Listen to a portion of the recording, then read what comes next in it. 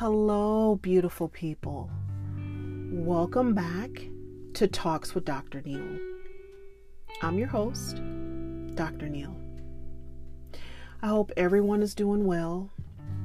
I know it's getting kind of cold and the seasons are changing, but I truly do wish everyone is well. Today, I wanted to talk about which floor, please. I know you're probably thinking, which floor, please? What is that? Well, sit on back, or if you're driving in that car, turn the knob up a little bit, and let's begin. Have you ever stood in front of an elevator and it's about maybe 5 to 7 people that are waiting to enter? And everybody standing, outside of that elevator, they're tense, they're kind of flinching because to them it's like a sprint. As soon as those doors open, they just sprint in like there's some grand prize, which there isn't.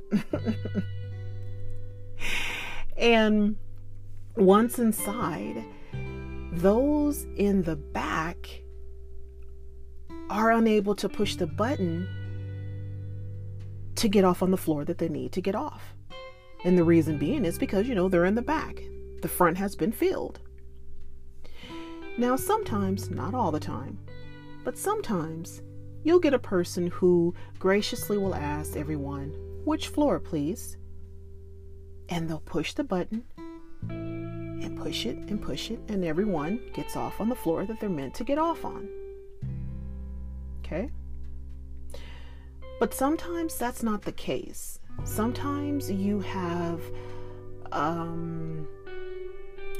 person who's in the front who only pushes their button and could either care less about which floor the rest of the people are getting off on, or feel that their number is most important, as if a number signifies our self-worth and just who we represent.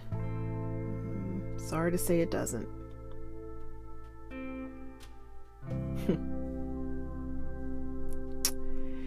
There is a reason that everyone gets off on a different floor. We're all different. Now, none no less or more important based upon the button that is pushed. You see, beautiful people, pushing that button for the next person feeds the soul. A fed soul stands a bit taller, smiles graciously, allows, someone else to go in front of them, holds the door open. All of this confidently. It's so disheartening when you see someone ignoring the button. It reflects, or it can reflect, an insecure, a fearful, a judgmental being. Helping others through kind gestures helps ourselves, which then begins to put a mark on this place we reside in. My acts of kindness started when I was a little girl. I remember one specific moment where me and my mother were walking out of a store. It was kind of like a Rite Aid, but it wasn't. And I remember seeing a homeless guy slouch down right outside, the door. And I remember getting my mother's attention, and I asked her, "Mom, can I have a 20? And she gave it to me. Then I turned around and gave it to him. And all I did was smile. I didn't need a thank you. I didn't need acknowledgement. But I knew that that will make a little difference, even if it was just a meal for him. Maybe a coffee and some snacks. I knew at an early age, my kind act would make a difference. And that fed my soul. I have been a candy striper, helping those, who are unable in the hospital, bringing different gifts to them, wheeling people to their cars, during discharge. Again, feeding the soul. You see, for me, if I can make a difference, that's one step closer to bringing more light in this world that we live in. If I can stand tall and not have any isms about myself or anybody else, that's gonna allow more light into this world.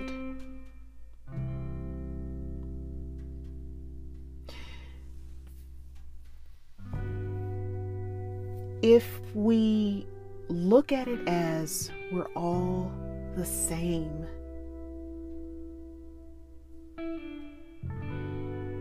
then kind acts should be occurring all the time. But we don't. We tend to, think that we're better. We tend to think, I'm just, no, they're not on my level.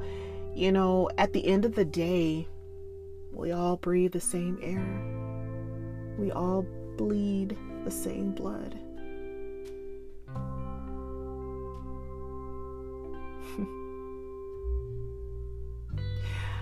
When I get into the elevator, I always ask everyone, which floor, please? I may be getting off on floor 2, and they may ask to press floor 10th, the 10th floor. Not once do I think, because they're getting off on the higher floor, they're more important than me. No.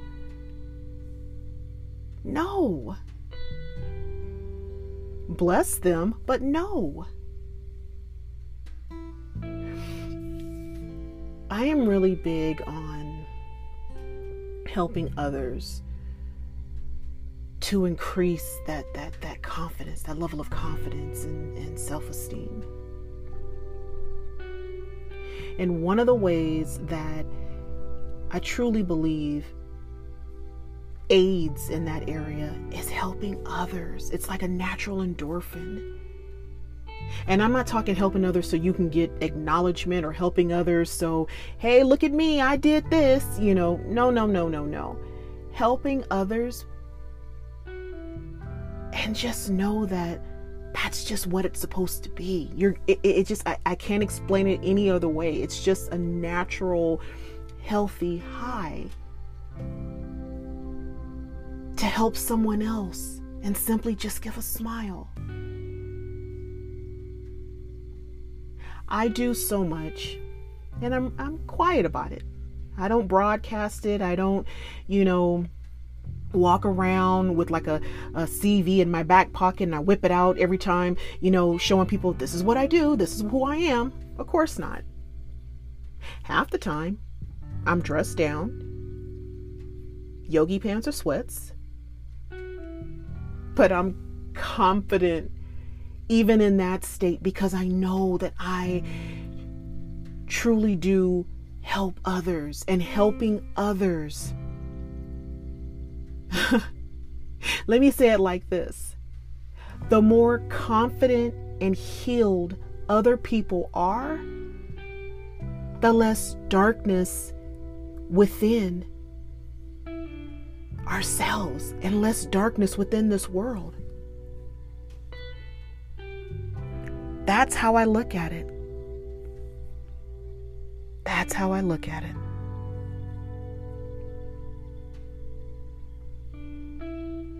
There shouldn't be no competition.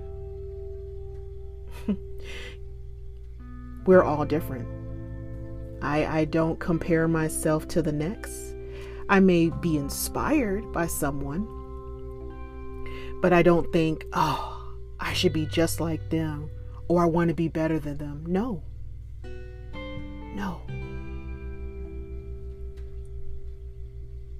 Helping others feeds the soul. A fed soul stands confidently. A fed soul, a healed being, then goes on to touch others.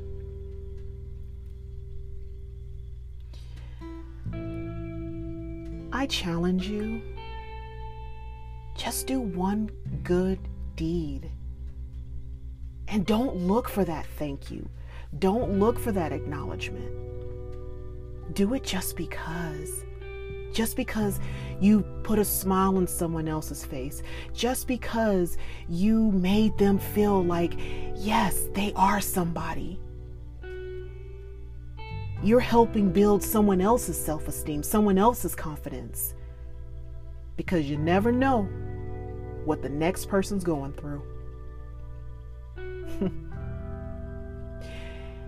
Until the next time, take care.